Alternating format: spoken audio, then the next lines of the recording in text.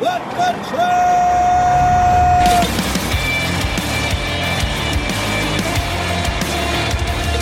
You are listening to What the Truck. Are you ready to truck it? It's time for your Nooner with Tuner here on Friday. Excited for the weekend. I'm starting to get spring fever, even though this pollen is killing me. It's time for a cause for celebration. Going to be a little self-indulgent here. Today is my 4-year anniversary at FreightWaves. So congratulations to me. Made that big trip from Boston, brought my family down here. And this was my first day.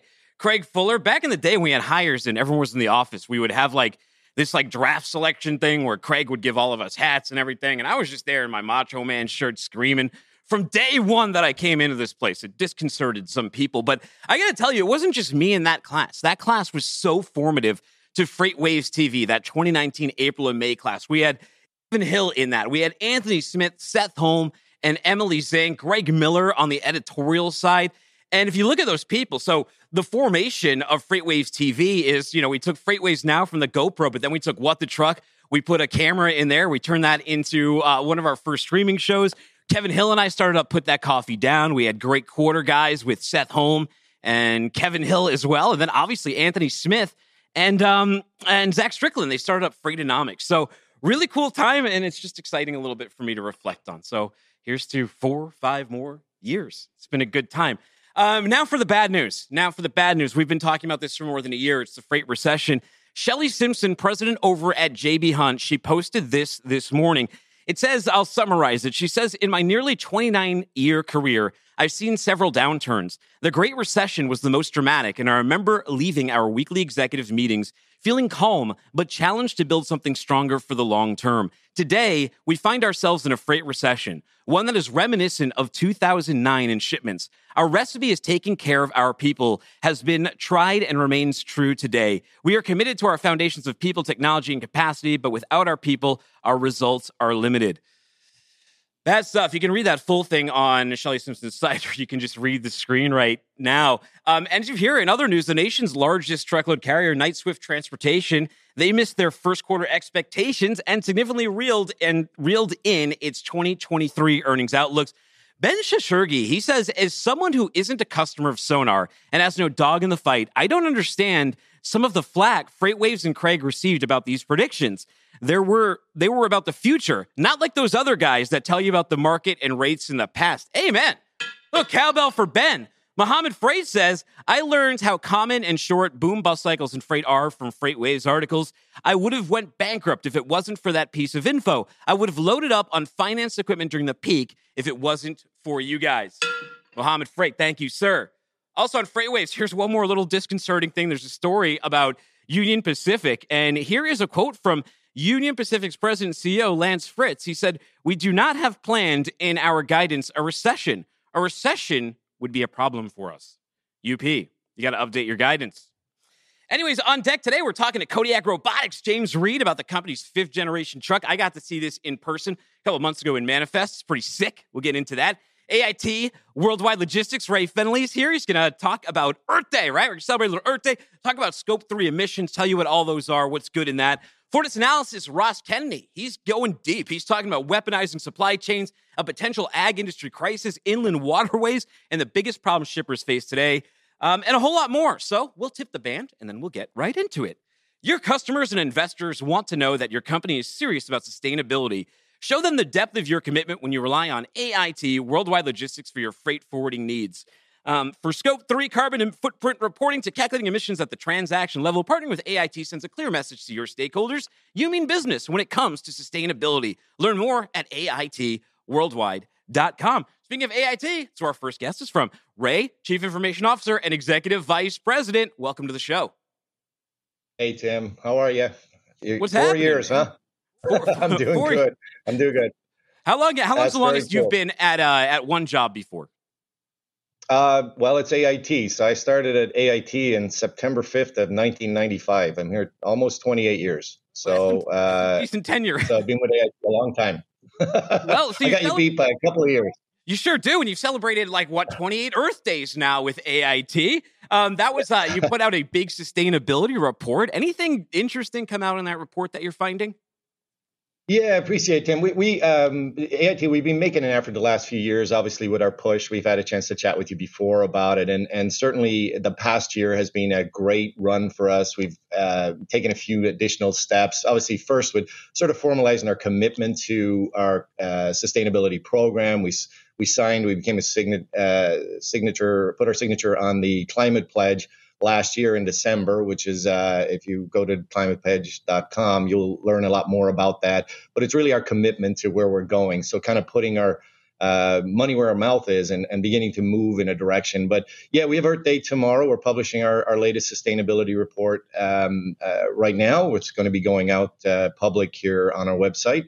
And we're very excited. We're continuing our push towards net zero emissions. As you know, Tim, when we talked before, there's aspects of getting to net zero that are less complicated than others. But in the transportation industry, something like our scope 3 is definitely a challenge. We're trying to get into how we move freight at that point in time, whether it be via air, ocean, or ground.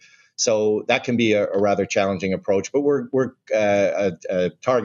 we are taking an approach where we're beginning to target insetting, which is this rather unique word that's come around the sustainability topic in the past year, as opposed to offsetting. Carbon offsetting being something that we can touch on a little later. But this insetting piece, we've been committing ourselves to that.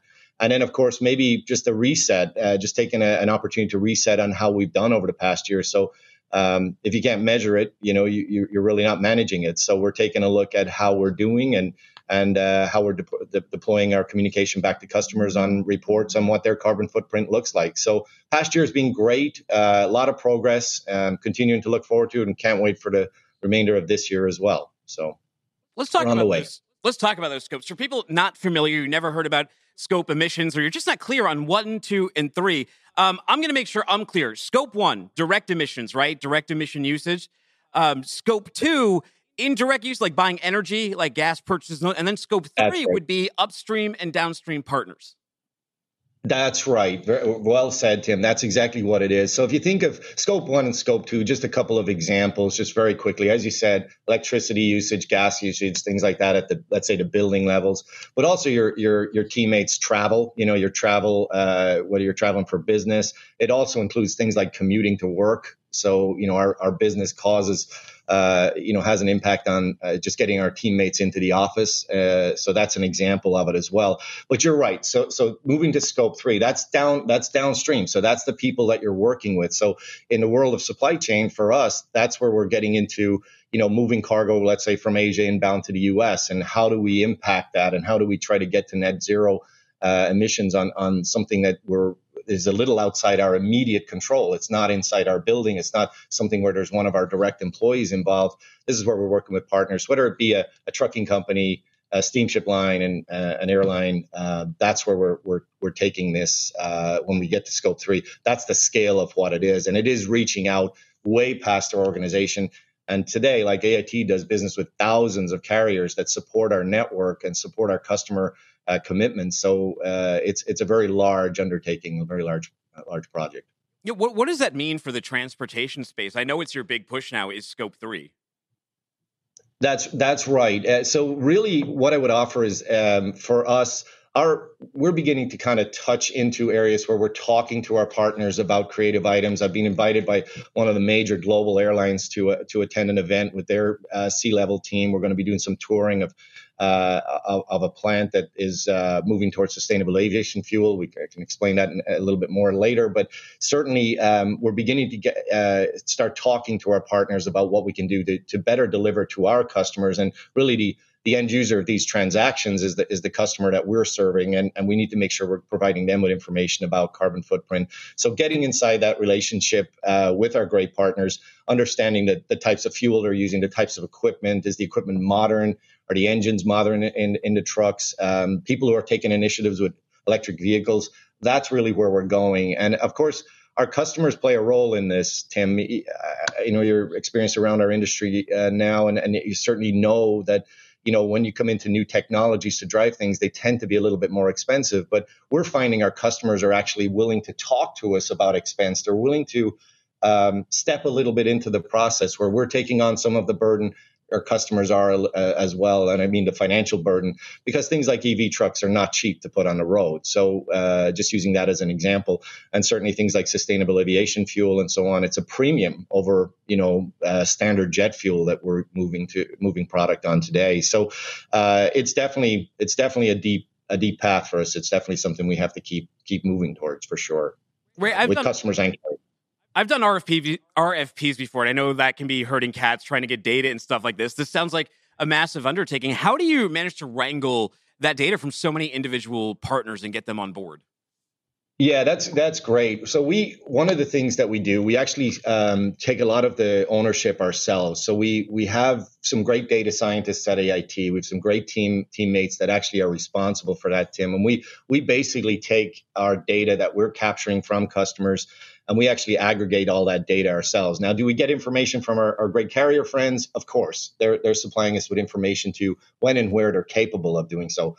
But in the meantime, we actually gather that information ourselves. We're able to work with we actually have an outside auditing company that helps us audit what we do. So they help us understand the emissions that are being used at a file level. So if we use the truck, or we use trucks in the process of moving an air freight shipment or an ocean shipment, we're capturing all those pieces, regardless of what was touching the product. We're capturing all those pieces and gathering that information and using science-based target initiatives. People will hear that a lot when we talk about this idea of carbon footprint. We have to use the science that's behind it to drive this. And we use those initiatives to calculate what we're doing at the file level. So, and that's how we're able to report back on it. Again, like we said, you can't tackle anything unless you can measure it. It's very important. Now, you mentioned a word that I hadn't heard before, and since I hadn't heard it before, maybe some of my audience has it. It was insetting. What is that? What does that mean for sustainability? Fill us in. Yeah, so insetting. So I think everybody will be very familiar with carbon offsets. So it's probably best. Let me start there. Carbon offset is really a company's effort to make up for their emissions. So you can purchase carbon offset programs. For example, you can go out and, sort of the analogy I think sometimes we hear is that there's organizations that'll plant trees for a company and so on. But really that offsetting is just, to be honest, Tim, it's throwing money at a problem, right? You're really just you're trying to make something kind of go away. So this concept of insetting, this sort of term that's come around in the past year or so, is really the idea that you take ownership and you begin to take an aggressive approach to your carbon, one piece at a time inside the company. Which is, look, lots of organizations are trying to get there.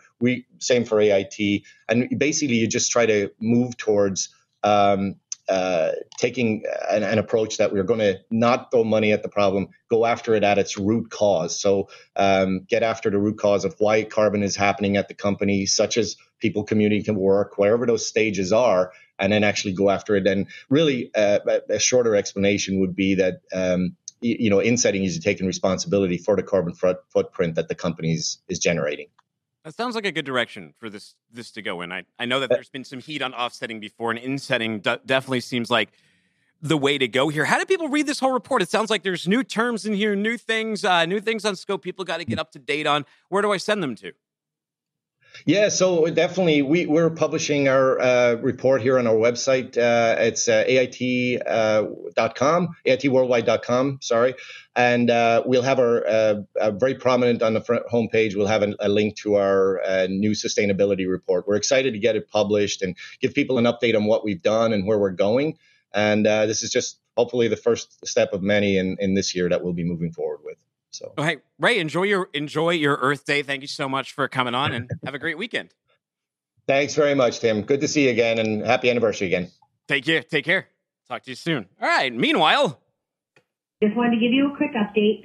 Kai is a big humper. He's overstimulated, literally humping everyone. Look at this dog's reaction. And a lot of the dogs did not like it. He is social, but he's more concerned about humping everybody than he is playing and.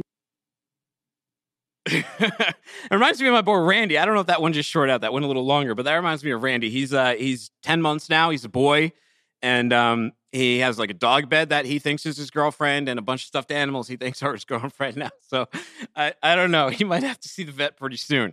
He's cute though. Maybe he needs a puppy. Not really sure. Hey, let's talk to James Reed over at Kodiak Robotics. Last time I saw this gentleman was in Vegas. I saw the team over there. The truck looked great, by the way. I love the one of my, like, I've seen a lot of autonomous trucks now, and one of my things about all the autonomous trucks was like, this doesn't look like something you would sell someone yet. You know, it had the big eyebrow array of sensors all over the place, and then you put like the new side mirrors on there. I thought it looked really sharp. Thanks, man. That's exactly right. That's one of the things we're proudest about at Kodiak is that we've really focused on building a truck from the get-go that's, you know, focused on a commercial application, and that's kind of been our design intent all along. I have to say a couple things, 3 things maybe. First is, congratulations on your anniversary. You've been a great advocate and voice in our industry, and just proud to be associated with you and count you as a friend. Second, I'm not really sure how I felt about that lead-in with that dog right before me. But hey, it is what it is. And thirdly, I thought the last time we talked, we said we would do this inside one of our trucks. That offer still stands, and we'd love to have you. Yeah, I need to get inside one of them. This year, I want to get into a few more, and yours is definitely on my target list. What's new? Did you have great conversations in Vegas? What have you all been up to since then? Yeah, I mean, Vegas was fantastic. Manifest was really productive for us. You saw there was a lot of buzz around our truck. There were a lot of people there from industry, from the media, from the tech world. Just everybody was interested in what Kodiak was doing. We really felt like the belle of the ball at that conference for sure. Since then, we've been extraordinarily busy. So even since that conference, we've released our Gen 5 truck, which I think we're going to talk a little bit more about later. We no longer have what the team affectionately calls the unibrow across the top. All of our sensors are in our sensor pods in the mirror, which is, we think, a fantastic advantage for us competitively, strategically, and just tactically when it comes to servicing a truck and being on the road and keeping uptime. We've also announced recently some really cool things with customers. We've got a deal with Forward where we're running 24 hours a day, 6 days a week between Dallas and Atlanta. It's hugely significant for the industry that we can do that kind of thing on a 24/6 basis. And then just this week, we announced a partnership with CR England and Tyson, which is our foray into the temp controlled area. Really exciting time, kind of proves the full complement of applicability of, autonomy to different, verticals, if you will, or modalities in our industry. So it's been a really, really busy few months since you and I last talked. Wow. So tell me a little bit about those partnerships. Like, what does Forward mean for you guys? Yeah, I mean, more than anything, I think it's a manifestation of the capability of the technology. I mean, the fact that we can run 24 hours a day. Now, the way we do that, of course, the truck is driving in autonomy. We have a safety driver still in the truck for if any reason the truck disengages or the driver thinks they should disengage the system. So safety is ultimately our highest priority, and this business case will ultimately be founded on the safety case. But the fact that we can go 24/6, we can go, it's an 800-mile round trip. It's a pretty incredible manifestation of the capability of technology. And even though we don't publish how much of that time we're in full autonomy, it starts with a 9. It's a really big number. And it's just evidence of the increasing maturity. And it's a fast curve, Dooner. It's happening quickly. Let's take a look at this new truck. You've talked about it. I think we have some B-roll to play. Describe this new truck to me. What makes it different? Yeah, the biggest thing is as you look at the top of the truck, across the brow of the truck, there's no sensor set at all across that part of the truck. One of the things you might remember when I first came to Kodiak, I first got involved with Kodiak as a customer. I was the CEO of USA Truck. We were exploring autonomy, and you know this, but your audience may not know this. I have a background in Silicon Valley that predates my trucking experience, and I worked on servers and mid-range servers and storage solutions. I look at these mirror pods and I go, oh my gosh, they're modular. It's more scalable. We've actually got a video out on our website that you can check out where we show changing out these sensor pods in less time than it takes. We did this in partnership with Southern Tire Mart, with less time than it takes to change a tire. So it just inherently is more serviceable, more scalable, doesn't have the sensors across the brow. And perhaps most importantly, it gets us closer to our design intent of what we intend to go to the market with, which is everything encapsulated in those sensor pods. Wow, well, you're on the way there. But the AV industry, it's a long road. There's been some hurdles. There's been some regulation, headlines about California, all of those kind of things. How do you keep up momentum when you have these coming in your way? And what kind of roadblocks are you encountering? Yeah, it's a great question. I mean, I don't want to sound Pollyannish, but we don't really see any roadblocks ultimately. If you think about some of the things you alluded to, and I'll just kind of confront them head on. Some of our competitors have, the way I say it, have kind of blown their foot off. They've made some poor decisions, had some challenges, maybe decided to go to public too early, and that's a different show. Maybe that's a different segment. But this whole idea of going public when you don't have revenue, you don't have secular growth because you don't have a product that's ready for the market, you don't have earnings per share, you don't have free cash flow, it puts people in a situation where if they didn't raise enough funding in the public markets to get all the way to product launch, they essentially have a venture capital ready product that's still in development in a public financing mechanism. And it's very challenging to operate that way. And so there have been some struggles that I think don't speak at all to the veracity of the model. I mean, people believe that autonomy works. Especially if you talk to people at a certain age, they believe that it's inevitable. I believe it's inevitable. And we're making tons of progress. And so it's unfortunate that that's been a little bit of a head fake. I think the other thing you mentioned was regulatory. We just worked in partnership with some others. And just recently, the state of Mississippi, along the southern part of the United States, was the last state to sign into law effectively autonomy rules that allow for trucks to be driven without a driver in them. And so if you kind of excluding California all the way across the southern part of the United States, there is an end-to-end environment, regulatorily speaking, where we absolutely can run autonomy. So it's interesting. That's one of the things, and again, I think we'll get to this maybe towards the end, but one of the things that's really stood out to me in my time at Kodiak is, I thought there might be more regulatory pressures. I thought, and when I talk to people, they go, "Oh yeah, the regulatory environment." The regulatory environment in the southern United States is not a concern. It's set up, it's ready to go, and it's not just like an accidental conclusion. There's been a lot of great work done to explicitly and expressly allow for unmanned driven vehicles to drive across the southern United States. So it's a really exciting time. What is it? You mentioned that. So you have a 6-month anniversary of being at Kodiak, and you come from a relatively traditional carrier over at USA Truck, and now you're in this brave new world of AV trucks. Fish out of water? Have you taken to it? What have you learned in these 6 months?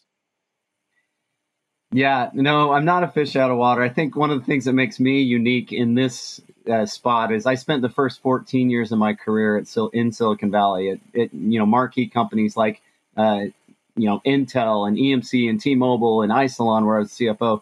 So had a lot of experience in Silicon Valley. And so it's more than anything, I'm just kind of merging these two worlds. I've spent about as much time in Silicon Valley as I've spent in trucking. So it's been kind of an interesting reintroduction to tech. I think some of the things that I've learned, the observations that I've had, first and foremost is just how critically important safety is. It's the highest priority that we have in the business, and everything we do is focused around that. I think the second thing is just the market acceptability of the technology. I mean, Dooner, our industry partners, we have this partner deployment program wherein we have some of these companies that we've announced publicly. I kind of talk about it like scanning a waterfront, if you will. We have representation in a dedicated carrier, in a 24/7 operating carrier. We just announced the temp control with CR England and Tyson. We have another really cool announcement coming out the first week of May when we're at ACT or at the ACT conference, the ACT Expo. So really, really cool, kind of, like I said, safety, acceptability from partners.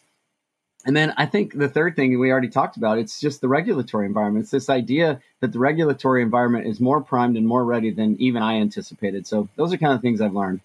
Anything that has surprised you so far that you weren't expecting at all to find out when you got in there? Like, I did not know that. Yeah, this is kind of going off my own script of what I had intended to talk about. So you're getting me unfiltered here. Okay. I spent all this time in these marquee tech companies early in my career, and they have understandably really well articulated engineering programs and really mature approaches to solving big problems. I kind of thought I'd find like this frat-like environment at Kodiak where the engineers are just kind of doing whatever they want. These guys are pros. I mean, the people that are focused on autonomy have been working on it for almost 20 years. I mean, the DARPA challenge was in 2004. If you think about that, this isn't something they just dreamt up one night in a lab somewhere. This thing has been in development for, coming up on 20 years. And so I think to me, that was the biggest surprise. Like, these are mature developers that have experience in world-class companies, deploying platforms, deploying vehicles. And this is kind of the next frontier for them. And it's not just some fly-by-night thing. It is really the right next step in the technological evolution of transportation. It's pretty exciting. Well, when you think about those steps and you think about, I just had 4 years here, and, FreightWaves is pretty much on track where I thought 4 years ago we would be now. When you think ahead 5 years and you project out and you look at what Kodiak is today, because you're of an anniversary, isn't it like your 5th birthday? Kodiak's, I think it is. Oh, yeah. So April was our 5th anniversary. Yeah. That's exactly right. Yeah. Okay, so you've been cracking at this even longer than I have. Well, where do you think Kodiak and the AV industry will be in another 5 years? Is it like wicked futuristic? Is it progressional? Where do you see it all going? Well, that's a really interesting question. If you think about what I just said, the industry basically is 20 years old, next year. 5 years, that's another 25% older, right? So it's not a long time frame, but it's a significant time frame in the history of the industry. So I think you'll see some really meaningful things.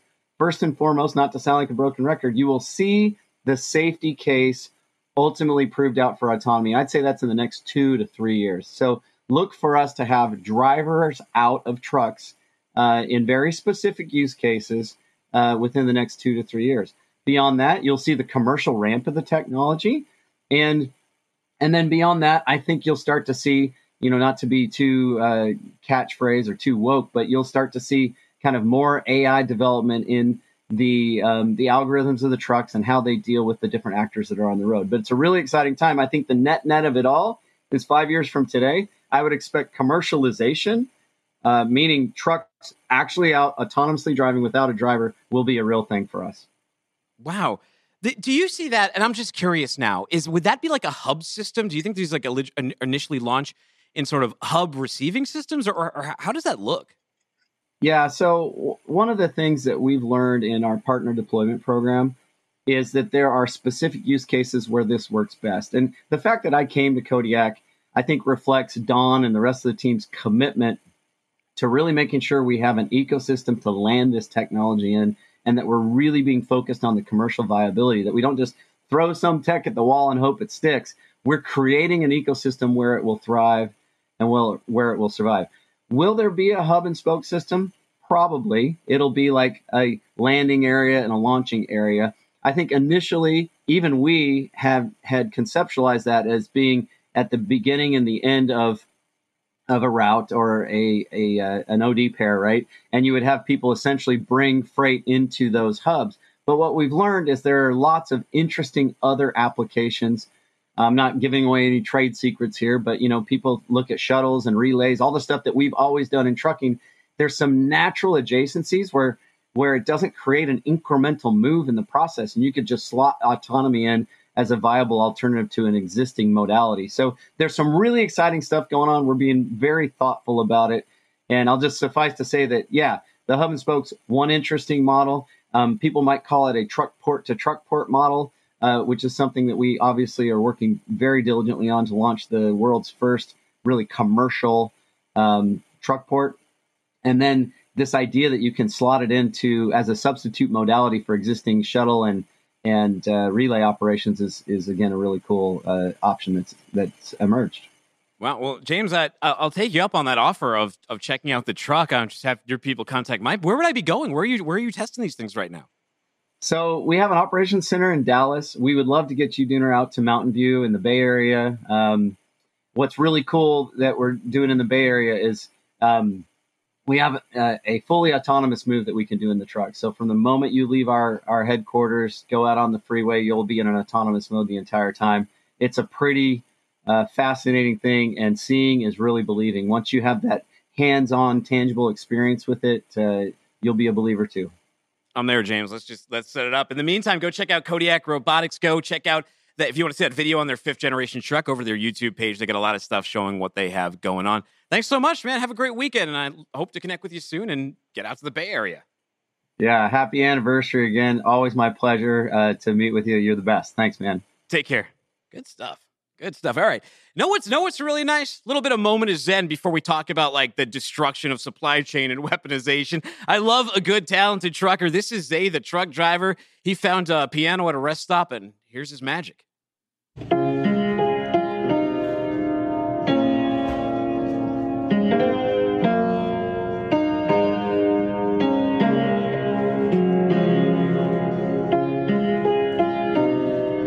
He says, "Put a piano in a public place and I will play. Not sure what to call this piece, however. Please share it if you like it." Jose, we here at What the Truck do like it. Share we have. I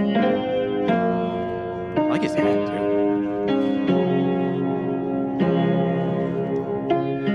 You can follow him over at Broken Sword 25 on Twitter. If you like hearing his whole composition. Thank you, guys.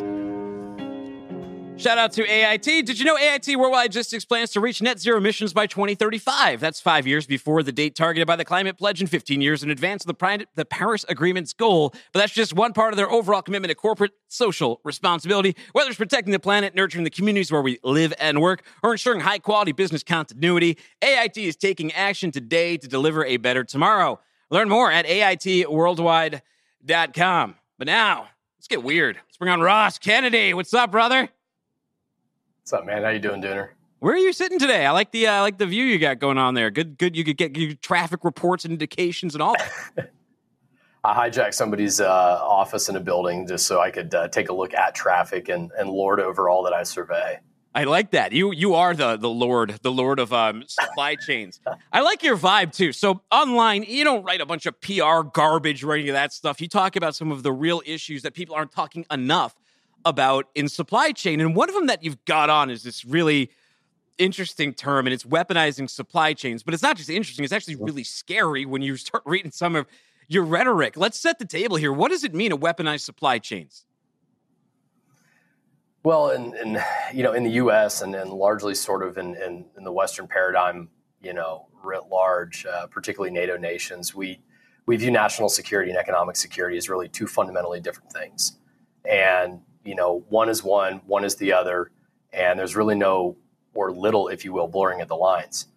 In the case of China, for example, they have set out on about a 40-year strategy to make the world dependent on them for so many things. And it's a very significant, not only blurring of, when you blur the lines, it's like, okay, we're going to kind of take little bits of this, little bits of that, and mix them in the other for success. In this particular case, though, it's the deliberate targeting of logistics, of supply chains, of control of the means of production, whatever it may be, to utilize that as an actual weapon or as an actual, like a leash, if you will, on the people who would be your adversaries. So in the case of, a very specific example here would be pharmaceutical precursors. China made it cheap for the world to outsource the manufacturing of all these pharmaceutical and drug precursors that would go to all the other countries, right? We'll make them here, we'll make them cheap, we'll ship them to you. But what people did not understand or didn't really want to understand from a capitalist mindset is that the offsetting cost is the cost of security. It's the cost of one day you gave them too much and now they control you because they can deny that to you. They can make it prohibitively expensive. So whereas we've always kind of seen national security as this, it's F-16s and it's Abrams tanks and it's AR pattern rifles, they see it as anything that can be used to control or to subjugate or to modify the behavior of an adversary or of a friend, especially supply chains of essential things. We're going to target that. Yeah, I mean, food and medicine are just as powerful as weapons. You get the population going nuts. You've already seen some of the stuff we do over here in like Targets and Walmarts, just in the current financial situation. A little bit more chaos would not be good. I was listening to Craig Fuller's State of Freight on Thursday, and he said that we're not really seeing significant nearshoring. Does anyone give a shart about this anymore? Because I remember, like, during the crisis, right, when all the ports were backed up, everyone's like, oh, we got a nearshore and friendshore, and it was this big topic, and now it's kind of crickets. The biggest issue with it, there is some of it going on very quietly. I'm seeing some of that activity in pharmaceuticals. I'm seeing it in agribusiness as well. And there's really a hard push for things like shipbuilding and whatever it may be. But really, at the end of the day, those are still those are still things that are happening kind of in isolation, if you will, in the private sector. Really, we've seen the CHIPS Act, for example, which was supposed to be this massive draw for reshoring of semiconductors. We are seeing that activity, but it's kind of almost a one-off other than these little isolated cases of pharmaceuticals. So that is because we don't have a political imperative that's connected to a financial imperative, that's connected to a larger economic and national security imperative. And that's why a lot of my work that I've really focused on in the last year has been, how do we take these issues of energy security, pharmaceutical security, supply chain resiliency, and connect them to a national security imperative? That's why you're seeing a lot of work all of a sudden around Fufang in North Dakota. It's just a corn mill, but yeah, it's a corn mill next to an Air Force base. It's a gray zone thing. It's a weaponizing supply chains thing. It's utilizing our economic need for gain against us, for an advantage over us. So the more we really try to frame the narrative as how does reshoring, how does making more food, how does increasing energy production, how does treating our truckers better as a huge issue, right? All of these things that have a downstream impact on the price and availability of the essentials that we need to be secure as a country, how do we connect that to a national security imperative? We haven't seen that yet at scale, but I think the more we begin to look at the Farm Bill that way, the more we begin to look at policies and regulations that impact sailors, impact longshoremen, impact truckers, impact warehouse workers, everybody in that value chain, the safer they are, the safer our country is. I think that's how we get to that without totally reconfiguring ourselves as being kind of a military civil fusion model the same way China is. Do you think we're making the right steps towards that? You did mention a few bills like the Farm Bill. Because there's a lot of criticism, there's a lot of public criticism when you go on these things, but you mentioned there's also stuff happening behind the scenes that the public isn't focusing on. Where would you say we're at with policy? We've got in some ways, the hardest part solved, which is awareness and a growing political will. Typically, the Farm Bill, if we look at that for an example, it's not news to this show, it's not news to a lot of places that the U.S., for all of its ability to produce a lot of grain, a lot of protein, it's a very fragile system, right? It's very oligopolistic at the top. It's very difficult to be an average farmer and make enough money to survive, or to have your children come back and be a part of the farm operation and keep it as a generational thing. It's very difficult for those two worlds to coexist. And so the Farm Bill has always been kind of the way we try to reconcile this whole, what is the price of food essentially for the different sectors? And how do we keep the agribusiness sector going through other political means? So that's where you have ethanol, which is largely a political creature, other biofuels as well. But you've also got the social assistance programs like SNAP that are managed under that, food programs, and then to some extent, rural, welfare and those benefit programs. So if we reimagine the Farm Bill as how do we treat this as a bit of some gas in the carburetor of innovation in the rural economy, in the ag economy, the ag tech world, how do we incubate these technologies that will make us more secure and keep bellies full at a better price, but also create more resiliency in our systems? That's been the question we've never really gotten to. It's always been antagonistic. It's always more dollars for this or more dollars for that, rather than how do we spend money here and increase the benefits across the board to all the stakeholders. This is the first time I'm really seeing that. We're seeing it come out. I've had meetings with senators personally, with staffs. It is a bipartisan push. And really for the first time, the question about trade-offs is being asked, and the question about what can we truly do for government and private sector to be partners in this and partners in national security through food. We are finally seeing that. That's encouraging. And I refuse to be cynical about it right up until the point I have good reason to be cynical about it. But there is some of the things that I was reading recently about the number of vitamins, for example, that China controls. What can if all goes wrong, what can happen there? Well, this was said to me to my face a few weeks ago by a Chinese individual who is a trader. And so these are not vitamins that go into like the Flintstone vitamins on the shelves, although there is some of that. But these are commercial scale feed grade vitamins that go in massive quantities when you add it all up into primarily the animal protein supply chain. So that's your meat companies, that's your dairies, that's your egg producers, things like that. if you take those vitamins out of the animals' diets because they're not being fed naturally, I mean, we have to acknowledge that that's true. This is a more or less synthetic or corporate way to produce food that humans need at scale here in the U.S. to keep it abundant and cheap and available. You got to have vitamins. You got to have these very scientific, very specialized diets that are kind of tuned to the genetics of the individual animal. Vitamins is a key part of that. And here in the U.S., we manufacture 0% of the vitamins that go into the commercial feed supply chain. The ratio used to be about 80% in China, 20% elsewhere in the world.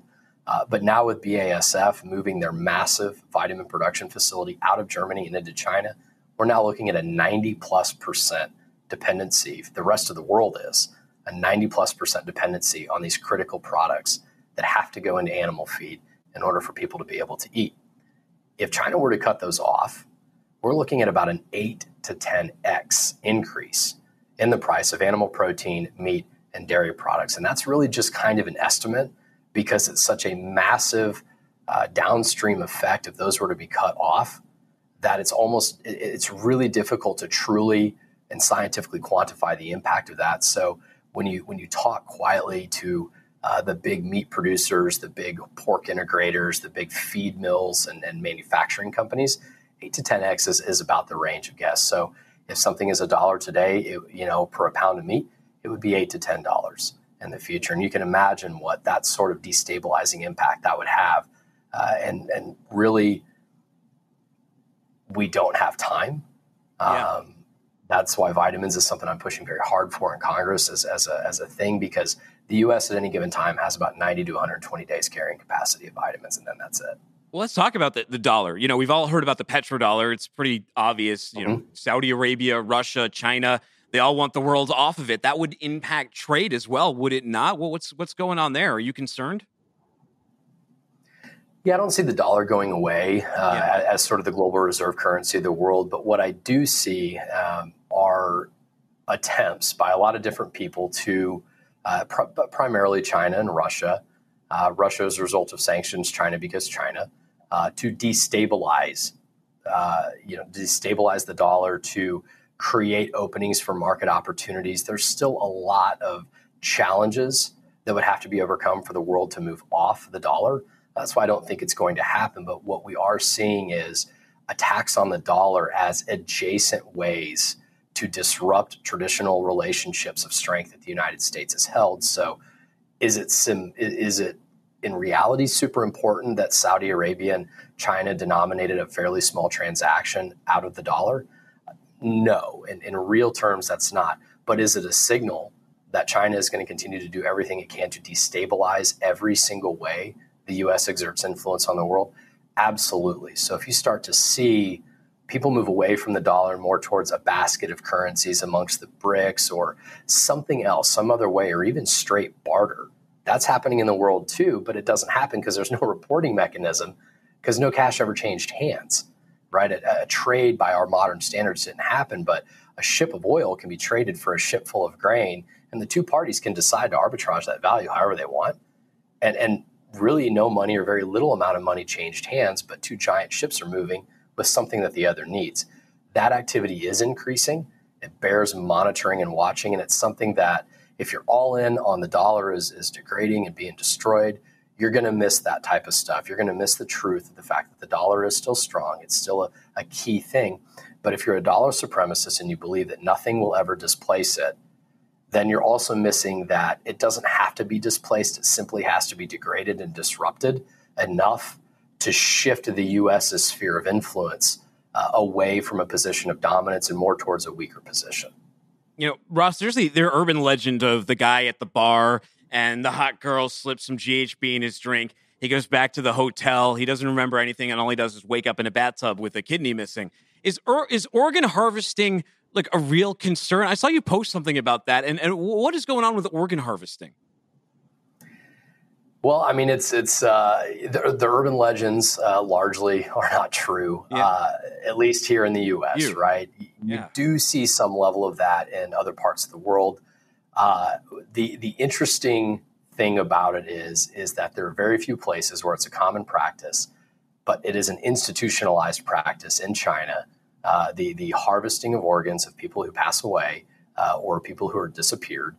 This is happening in the Xinjiang province. It's widely known, widely reported on. It's one of the reasons that the U.S. State Department almost 2 years ago now released a brief saying if you have supply chains in Xinjiang, China, where they're subjugating the Uyghurs, they use terms like genocide, organ harvesting and trafficking, internal migration, which means essentially moving slave labor from one part of the country to another.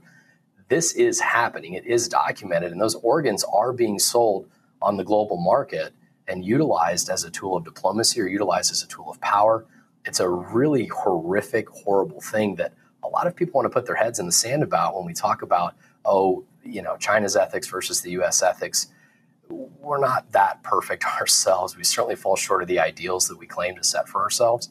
But as an institutionalized practice, it's not happening here. It is happening around the world, and far more than I think any of us would want to acknowledge or that we're comfortable with. There's a contingent of maritime people out there who have been screaming for a long time about the U.S.'s inland waterways, how we get our ass kicked by Europe in that regard, and how we should be using them. Here's a map we got right here. How would the inland waterways in the U.S. make us a superpower? That's a great map. Oh, gosh, that's beautiful. I need you to send that to me later.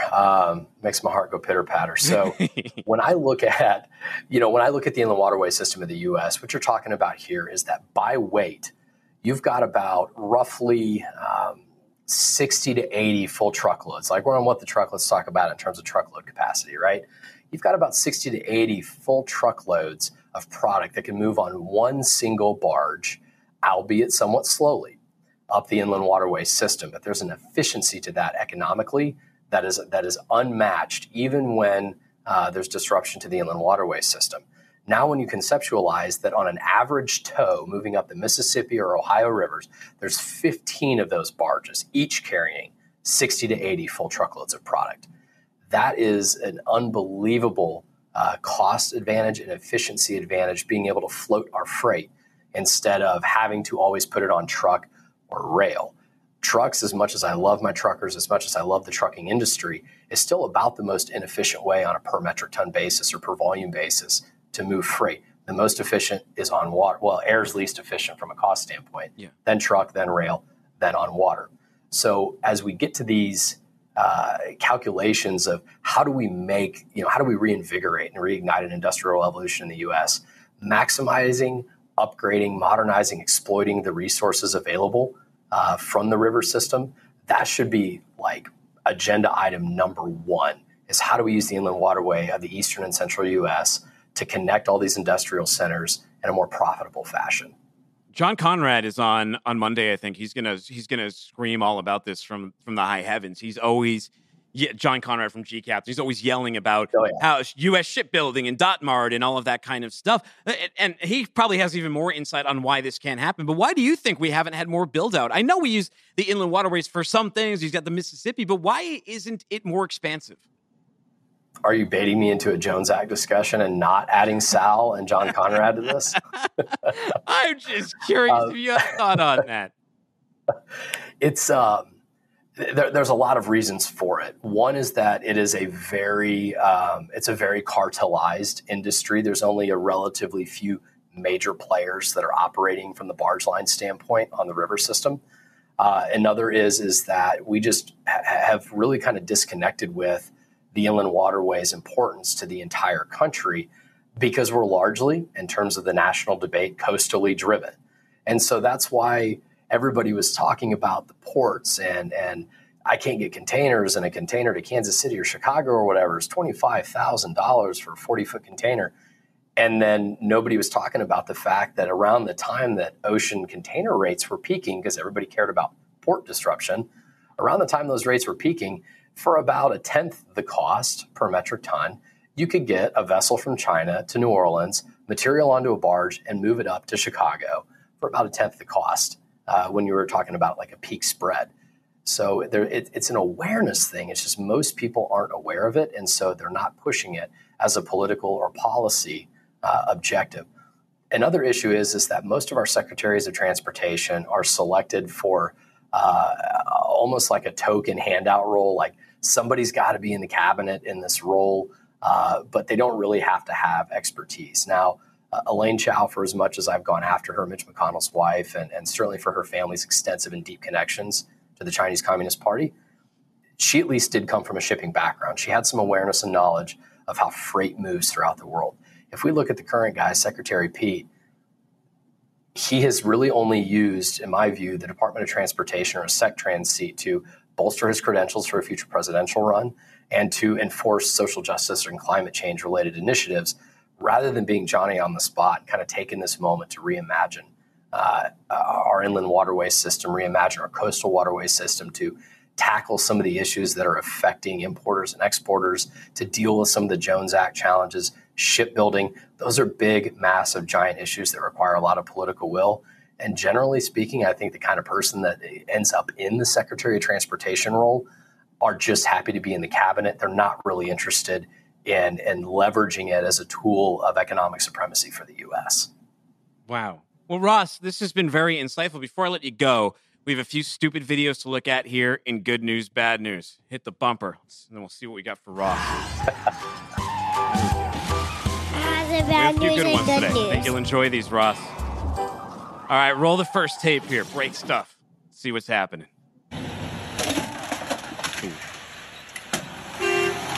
You ever quit a job this way, Ross? You ever jump in and start smashing semis? You're going to see him jump out here. Look, he was thoughtful enough to wear a safety vest. And apparently he's a team driver, too, because he's got someone there with him. Well, at least he's got his reflective vest on, man. Safety first. You think he needs a hard hat, too, though? He's slamming into stuff. Well, he's not wearing gloves. I mean, it's just really, if you're going to commit a felonious act involving company property, you got to have something more than like a high-vis vest on, right? You got any company destruction property stories from your time in logistics? Not like that.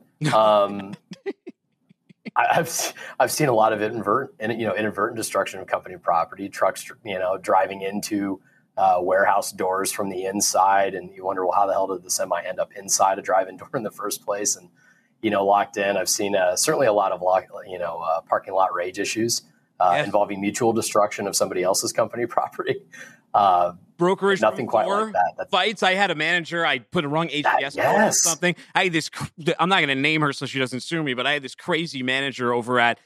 Should I even name the company? Probably not. Over in Boston, over at Black Falcon. Not the company. That's where it was located. But anyways, I got an HTS wrong, and she threw a damn stapler at me, and it wasn't just any it was a swing line. It wasn't a cheap one. It was a swing line, and it put a dent in the wall. It was terrible. Well, whomst among us hasn't gotten an HTS code wrong once or 50,000 times? I mean, there's only about 11 billion of them, and that's even with the tools and resources available to match it correctly. So it's pretty entertaining. Ross, how reliant are you on your GPS? Depends on what I'm doing. I do know how to navigate around the country if I need to. I'm certainly not going to turn right into what apparently is a river. So drainage. I can't speak for a lot of other people in my life. What is the biggest mistake? I haven't made a huge one with GPS, but remember MapQuest? You'd have the printed out instructions and you get to be like, take a right on the unnamed road. That could maybe lead to some river canals. You got to use your own logic though here. You got to look around. Probably the unplanned, I would say an unplanned route through the middle of nowhere, Nebraska, that terminated in a soybean field was probably one of the sillier ones. Probably the most dangerous one was ending up in really lost in the middle of Sauget, East Central Illinois, East St. Louis, Illinois. So a lot of truckers are familiar with that area. That's not the best place to be at midnight on foot. So. Ross, let's take a look at this guy with his traffic cone. Tell me if this is fair or foul. Roll this tape. Let's see what this guy's up to. Number 4 in trucking. Always carry a cone with you when you want to take a shit or a shower. Close that pump down. Come on. All right. Fair or foul? Leaving your truck at the pump and putting a cone down so you can go take a dump. Oof, boy. I don't think that's very sporting behavior. It takes quite a while to fill a truck, and there's never enough pumps. At the same time, I would say there's probably exigent circumstances. If you're prairie dogging it, I get it. There's it's really a question of need versus requirement at that time. And here's a truck driver signing off. He put up his keys to end his 18-year-long career. Let's hear it. Turn out the lights. The party's over. Love it. Quoting the great Slick. All good things must end. That's an awesome guy. The party's over. Good on you, driver. Good on you, Russ. Russ, where can people find out more about you? Easiest place to find me is on Twitter at MattHumanIntent. I do have a Substack that I frequently post in. I intend to change that at some point, but you got to stop making me come on these shows so I can write something instead. Well, maybe you have some new material to write now. Hey, thank you so much for coming on the show. You have a great weekend. I'll see you out there on Twitter. You can find me at Timothy Dooner. You can find the show at FW, What the Truck Drive Show, wherever you get podcasts. Take care. Don't be a stranger.